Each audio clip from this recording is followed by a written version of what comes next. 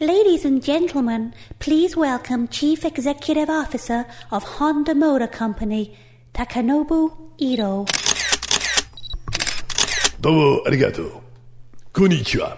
It is with great pleasure that I announce Honda is to launch brand new successor to esteemed NSX supercar. Original NSX developed by Ayrton Senna.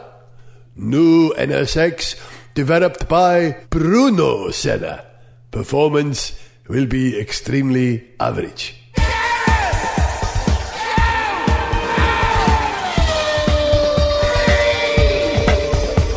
Hello and welcome to Points of View. I'm one of those BBC presenters who presented Points of View all those years ago. Either that or this is Gareth Jones on Speed, and I'm Gareth Jones. He's Richard. Hello. And he's Zog. Hello. I say Points of View because... Barry Took. Well, did he? Why Barry must Took BBC? on Steve. Yeah. Barry Took. We did Points of View, and then You it did, was yeah. Anne Robinson. Anne Robinson it was, yes, you're right, It was yeah. Rogan, and if you're listening abroad, you'll have no idea what we're talking about. In fact, if you're listening under the age of 40, you'll have no idea. It's what still we're on talking- Points of View, isn't Is it? it? Rogan does it now, yeah. Is he still? Well, last I checked, but I haven't checked recently. I thought he'd been dead for 10 years, despite the Oh, fact he's tell. still broadcasting. No! Oh, I thought he was broadcasting He's beyond the immortal, grave. surely, Terry Wogan. And we're off to a There's no bonkers stopping him. start. He's a lovely man. So I say... You said that I do in the style of Wogan, though, didn't you? I might do the rest of the show. Going very, very high, and then down very low. All right. Coming to Old Tell. Anyway. I will read this then in the style of Old Tell. I probably wouldn't. No. Again, people abroad going, what the ruddy noise are you going on about? In fact, I won't read this yet because we're responding to a tweet. We thought we'd do a sort of points of view thing where we respond to your communications.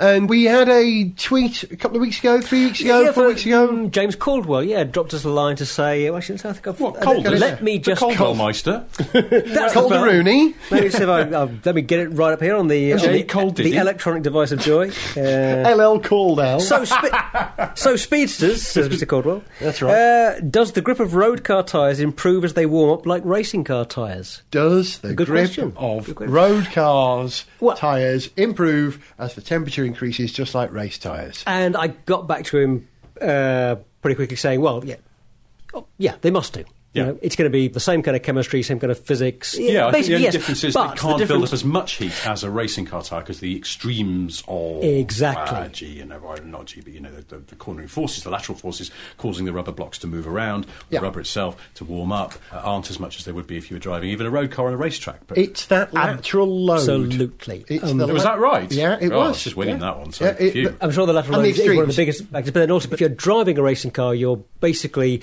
putting in as much load as you can through the tyre almost all the time. You're accelerating as hard as you can, you're braking as hard as you can, you're cornering as fast as you can. If you're doing that on the road, you're not going to last very long. Yeah. So Get the carcass it's completely moving. That's the different. main thing. We spend most of our time on the road going in more or less straight lines, and when we go round Yeah. corners, they're fairly gentle corners, or we slow down. Oh, yeah, So- but so even you're gonna- going in a straight line, the friction of just the rubber on the road would surely generate a bit of heat. It It does does, and- generate a bit of heat, yes. Yeah, and I was actually able to test this because, oddly, by total coincidence, about a week after he dropped this line, we had this little conversation, and we'll get onto the winter versus summer tyres thing in a minute.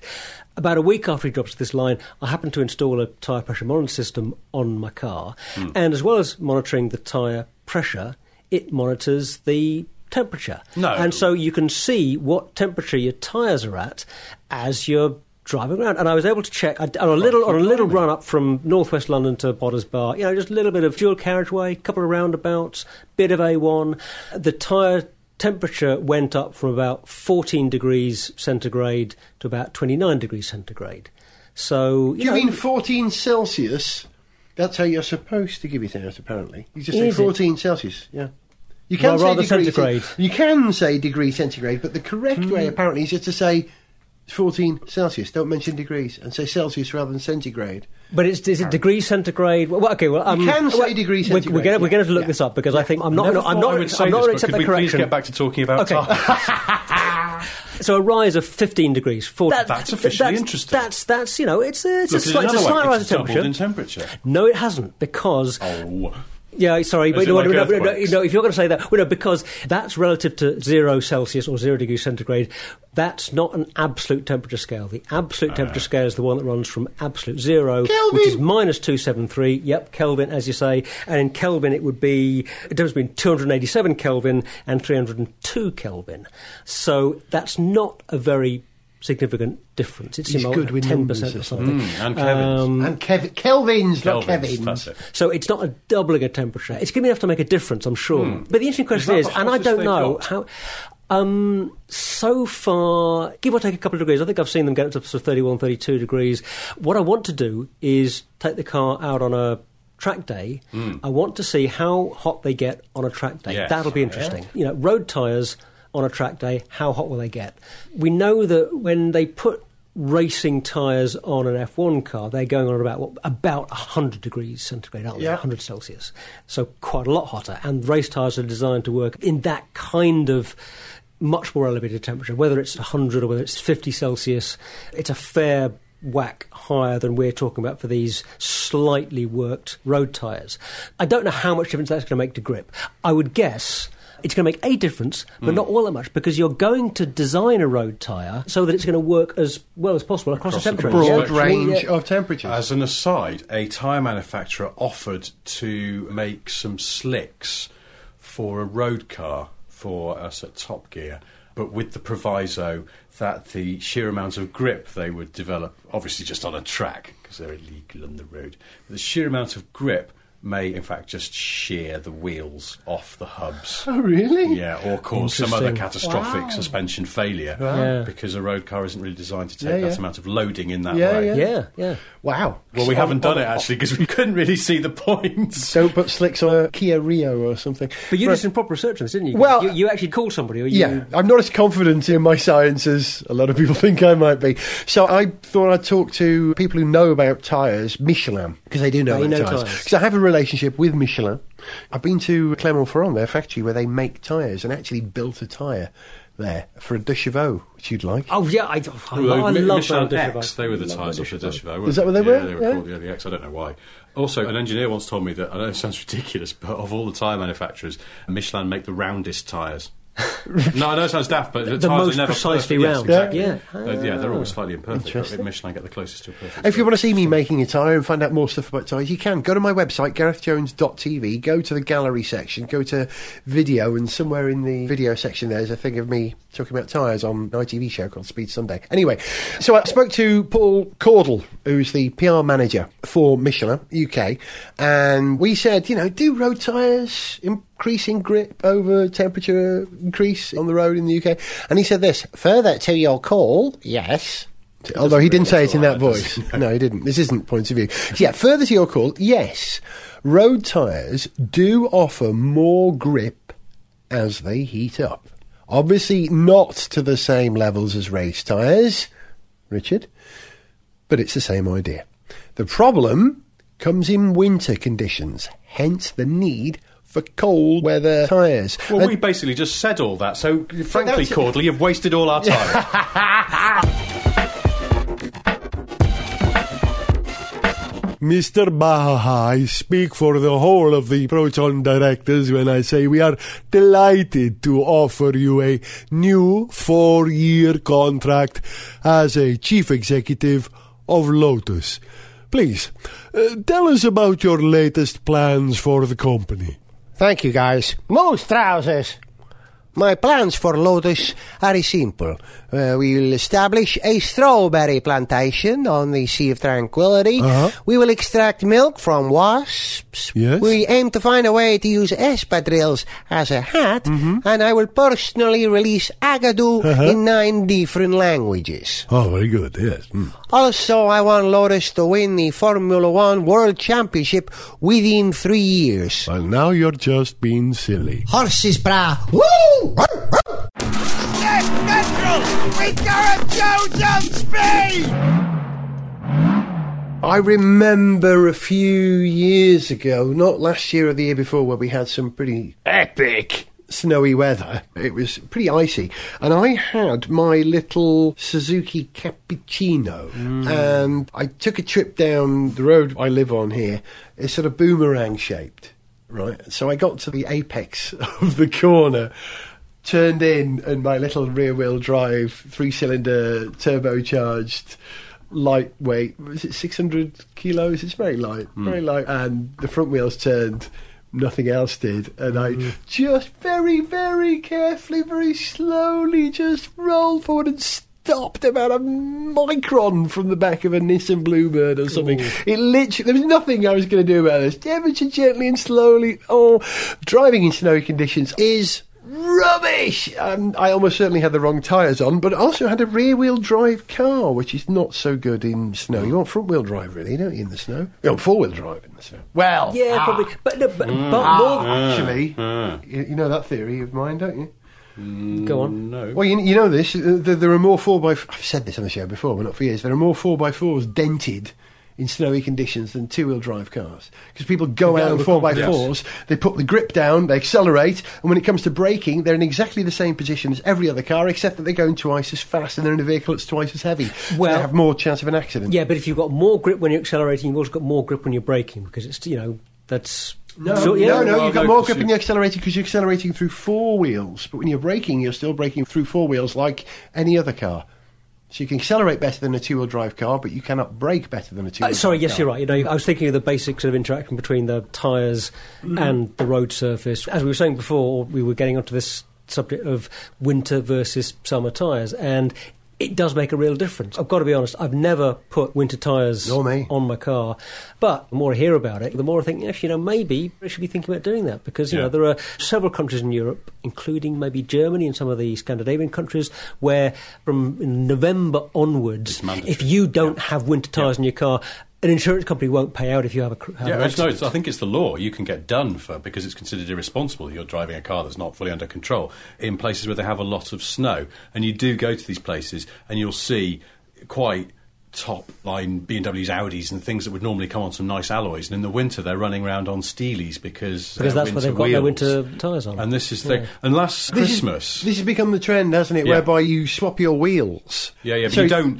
go to the faff of having the tyres taken off your rims and new tyres put on. Yeah. You just have another set of wheels. Yeah. Because I did have this graphic demonstration of how good winter tyres are last Christmas. Borrowed this Aston Rapide that I think I mentioned on the show. The orange one? No, that was the V12 Vantage. The Rapide was sort of light green, and it's a nice car. It's the second best car Aston make, because the V12 Vantage turns out to be the best. That's a selling line, the second best car we make. And it came with good tyres on it. We had a pretty foul winter. And I was staggered at how unstoppable that car was. It's preposterous. And it was brought home to me, and this thing about four-wheel drive as well, in a motorway service area. And the car park was on a bit of a slope, one of those ones on the M40.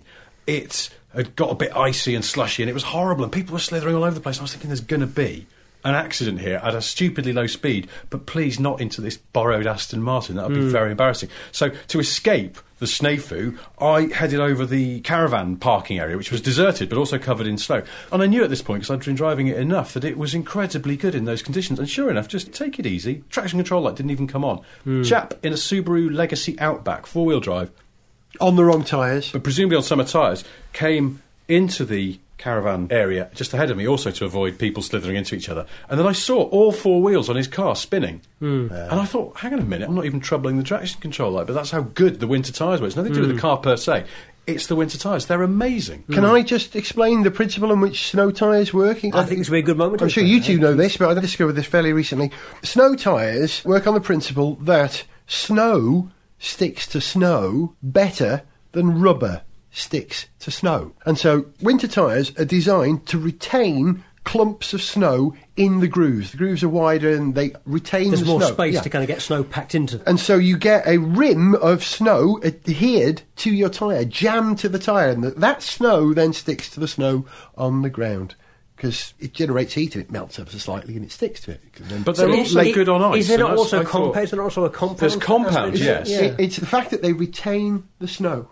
No, but they work on ice as well. They work much better on ice. And that's because, as I understand it, what are they called? The blocks of rubber called on tread blocks? blocks. Tread blocks. But then there's also, what are they? Sipes, aren't they called sipes? The channels that channel water away on. No, very good. I think it's called sipes. Really So we did a thing. I'm glad we researched this properly before. I know. Never knowingly over-researched. I did a thing on Twitter a while ago, and collectively a few of us decided that those little hairs you get on tyres, which I think are, where they've come out of the mould, but we decided they're called pnubes. Which works better written down on reflection. But the other thing is, the sipes and the tread blocks are designed so that the contact patch, with the weight of the car in it, the pressure downwards causes them to open up a little bit, and then there's a sort of suckering action, which probably does also gather up the snow, but it's designed to sort of just nip into the ice and sucker the tyre on. I mean, obviously, it's happening thousands of times. I think so. Bigger, bungier tread blocks. Intuitively, that you've basically got a compound that's softer at that lower temperature. Yeah, that helps, I think. It's the compound as well. Perhaps we shouldn't have been so rude about Paul Caudle, the PR manager from Michelin, because we could get him back now, but we've burned our bridges, haven't we? So all I was going to say about winter tyres is that, having had this sort of salutary lesson in how good they are on a very powerful rear-wheel drive car that should be terrible in the snow, I also realised I have quite a powerful rear-wheel drive car that is terrible in the snow. And last winter, I had to get my Jag moved from one place to another because I was going away, and it was terrifying. It was just so bad that I just gave up. It's unusable in those sort of conditions. And I thought, well, I'll get some winter tyres. And I'm sure many listeners might have had this experience. And you suddenly go, where the bloody hell am I going to keep my summer wheels and tyres? And I notice now that some tyre people are offering a storage service. Yeah, it's part and of the deal. BMW, amongst, I think some other car makers are doing this now. BMW definitely doing it. A winter tyre service. You go to your local BMW garage, they put on the winter rims with the winter tyres that you've bought, and they will store your summer tyres for you for a fee. But at least it takes that aggro of, because, I'll just stack them up in the living room. I don't have a garage or a shed or anything. So great idea, but at the point at which we're recording this programme, not only is there no sign of snow or ice or anything outside, it's practically balmy. I think we should be getting summer tyres. It's cold today. Cold. You're feeling your age, aren't you? Probably. Do you know, it's one of those signs of getting old, when you don't just go out and go, oh, it's cold. You go, oh, cold's getting into my bones. Oh, isn't it? Oh, it's really nippy. Oh, yeah. But no, I think it's been quite cold. It's quite cold today. But don't say it's going to snow, because I need to get around for the next few weeks. If it snows far up the hot after the 21st of December, knock yourselves out, people. I'm going to be in America. I don't care anymore. Yeah. Only for a bit, though. Please don't snow while I'm away, because then the plane won't be able to land on the way back. I'll just be hoisted by my own smug petard.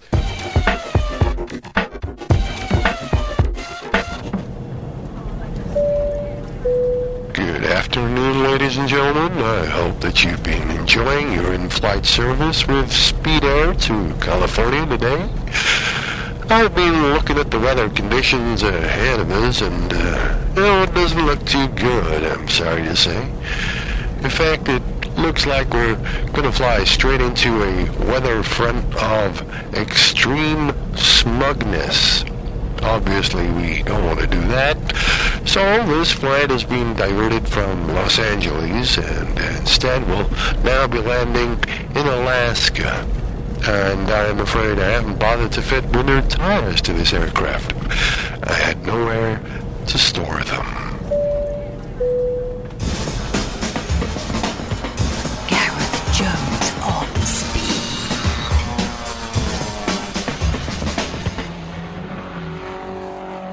Does anyone in this room remember anything that happened before this week? My mind's rubbish these days. Gondwana separated into different continents. You remember that? Evolution of... Oh, remember. Oh, yeah. Sorry. Well, you may remember very early on in this season 7 of Gareth Jones on Speed. Oh, dear. I said, right, Korean cars. We're going to do a lot about Korean cars this year. Do you remember that? We said that at some point. Yeah. Finally, we have. I've driven 2 Korean cars in the last few weeks. The Kia Sorento, which I'll talk about another time, but also the Hyundai, or Hyundai, as some people still say, i40 Tourer, which I remember you said to me on the show, you should drive one of those, Gareth. Very much your sort of thing, because you saw it. I probably did. You did, yeah. Yeah. You were right. It was your sort of thing. It was very much my sort of thing. Yeah. Very, very, very, very much my sort. A sporting estate, although more sporting in style than performance. It's 0 to 62 time is about 10 point something seconds. Which engine is this?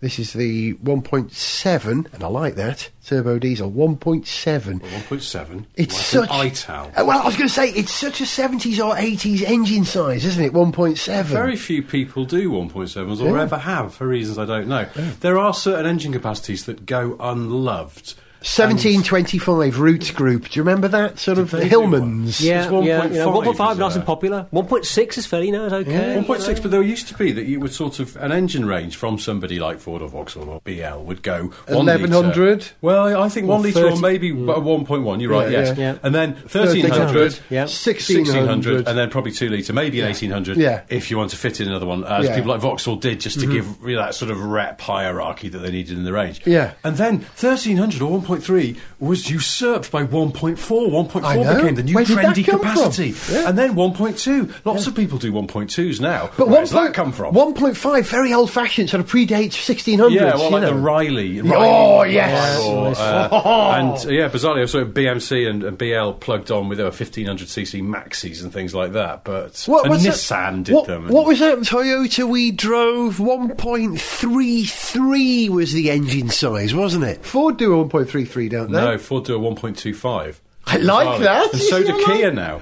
Which is a cheat, because if you're playing by the rules, 1.25 is 1.3, but for marketing reasons or whatever, they decided no. To two significant figures, yes, or to one decimal place. But it should still be, because that's you're rounding up. It's the same as Bentley, for years have had that 6.75 litre V8, which they insist on calling that a 6.75 litre, but, rather than calling it 6.8. For the sake of rounding up. It makes less difference at that point. When you're talking about the difference between 6.75 and 6.8 is a lot less than the difference between, adequate amount of horsepower. 1.25 and 1.3, or 2.25. Now, when you're talking about Toyotas, though, I'm sure you're thinking of the Yaris and the Verso and things like that have this 1.33 litre engine, which is also in the Auris. And again, I don't know. Round down, it's a 1.3. No one cares about the other third. I do. I like that. Do you? Oh, yeah. You like the precision? I do, yeah. I don't know why they're doing it, though. I really don't understand it. It's strange. But anyway. They've got some extra trees they want to use up. We digress. 2.1, there's another one you don't normally get. So this Hyundai turns up with its 1.7, very impressive. 2.4 wasn't done very much, but there was a Nissan Laurel, I think, and then, of course, Ford brought those new V6s into the Scorpio, Bring back the replacing 2.8, I say. 2.8, but then 2.8 got replaced by 2.9. A very rare capacity. Yeah, Ford. Although, actually, some of the Porsche 944s, were they 2.9? No. There were 3 litres, I know, but were they actually 2.9? The 968 went up to, there was a 3 litre, in the end they ended up, it was 2998, I think it was, wasn't it? Okay. Biggest capacity four-cylinder. What's the capacity of your Fit of recent years, not counting really old ones? My Fit 500 is 875. 875. See, that's an old-fashioned size, isn't it? 0.9 if you'd like it that way. No, I like 875. I do as well. So, this Hyundai turns up. And my first reaction, at the risk of sounding like Chris Goffey, was, it's a Mondeo estate. It looks very much like a Mondeo estate. Its sort of presence, the angle of the boot, its sort of stance, everything about it. So I drove it round the corner where there is a Mondeo estate parked and parked it up alongside it. They're identical in length and height. There's very little difference. And that was a real surprise. I thought the i40 was going to be a much smaller car. I40, it sounds like, it should be sort of, I don't know, Allegro size, the name i40. If it was an i70... Well, what are you using as the yardstick on this? Well, a 4. Because they've given themselves the leeway to make 6 i50, cars that are bigger, or 5 cars that are bigger. Yeah. Well, they can make as many cars that are bigger as they want, but of course, what do they end up with? A monster truck. The i1200. An 18-wheeler. Yeah. But it was ever so nice, and it's got a lot of sort of...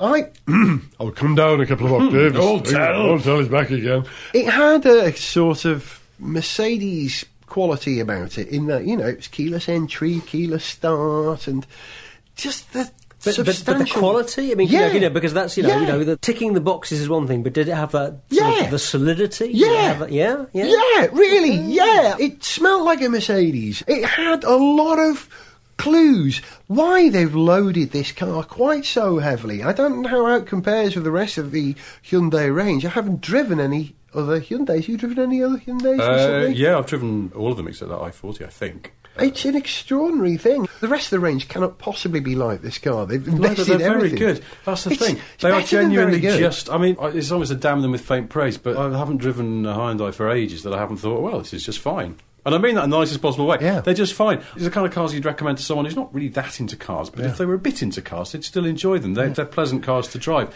The i30, which is the Golf-size one, is perfectly fine. I was trying to persuade my dad to buy one because it's got a massive warranty and they're quite good value. And Korea's the new Japan. And, you know, you'd always recommend a Japanese car to a friend, exactly, wouldn't that's you? the thing. And I borrowed one from Hyundai just to drive it and see what I thought, and then took it to show my dad, who liked it, but then went and bought a bloody Peugeot. And so there's quite a few miles in it. And I was just thinking, this is fine. And then it turns out, while no one was looking, early this year they announced the replacement for it. And it's like, this car's only been out for 20 minutes. What are you doing? And it's perfectly all right.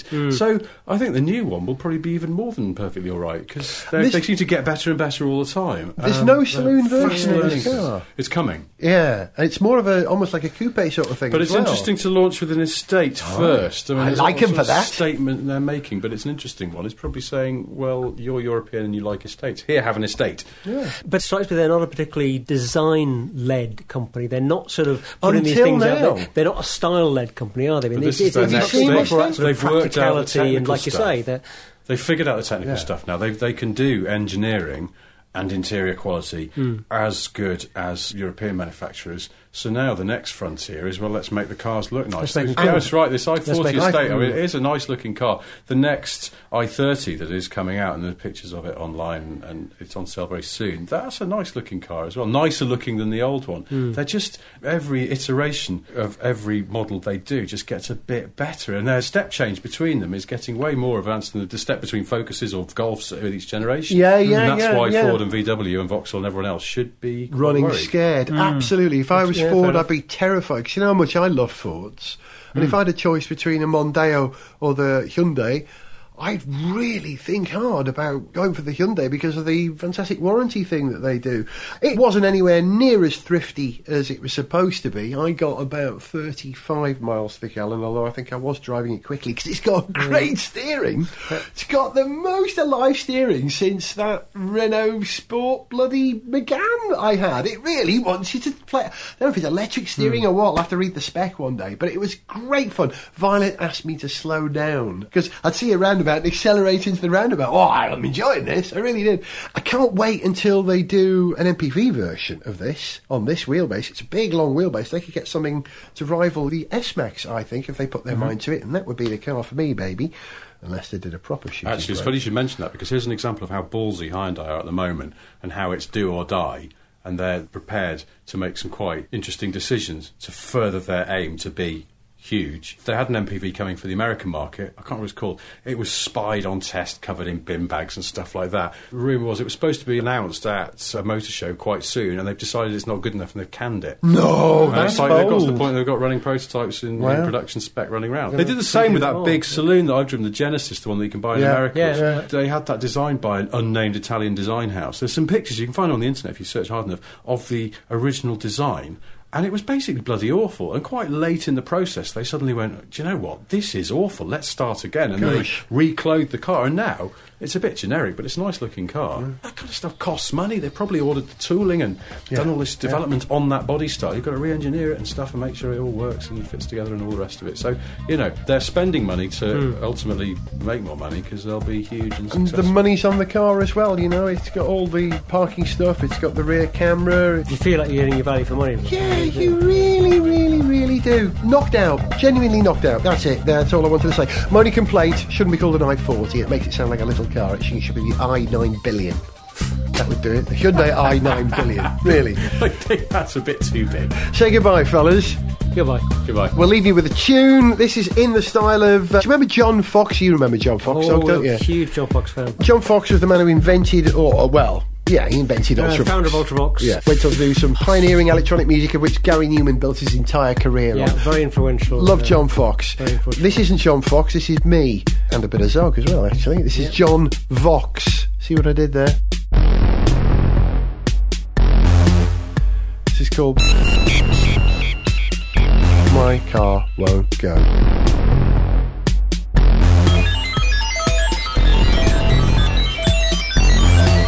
See ya.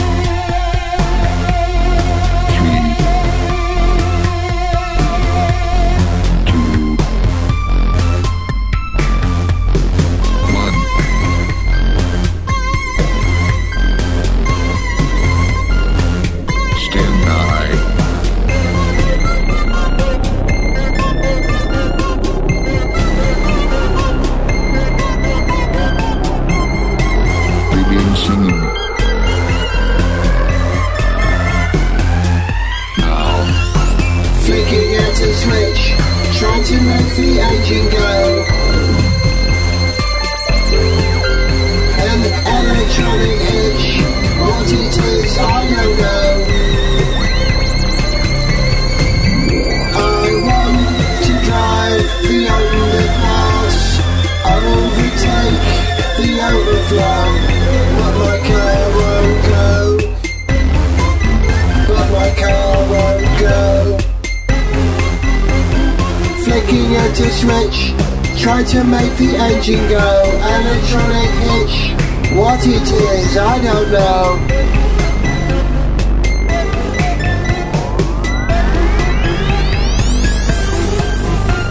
I want to drive the underpass, overtake the overflow, but my car won't go. But my car won't go anywhere I want to go.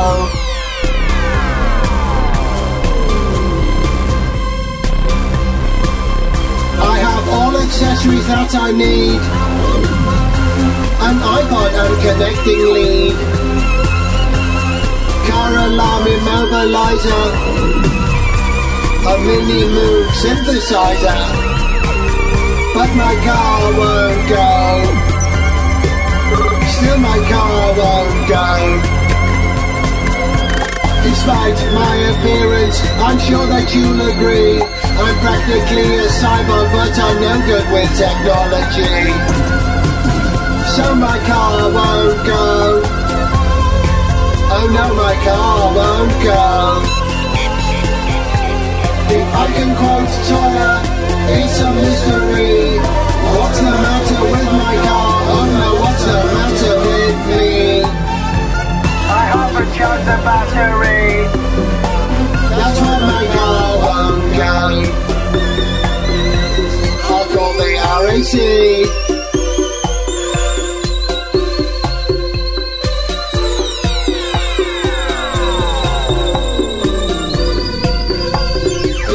Know where quick fits are?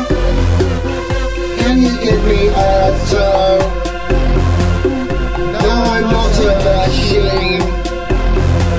I just sound like home.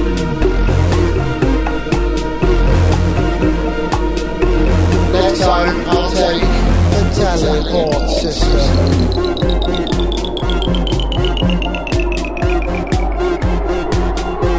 What's the problem, John? Can I help?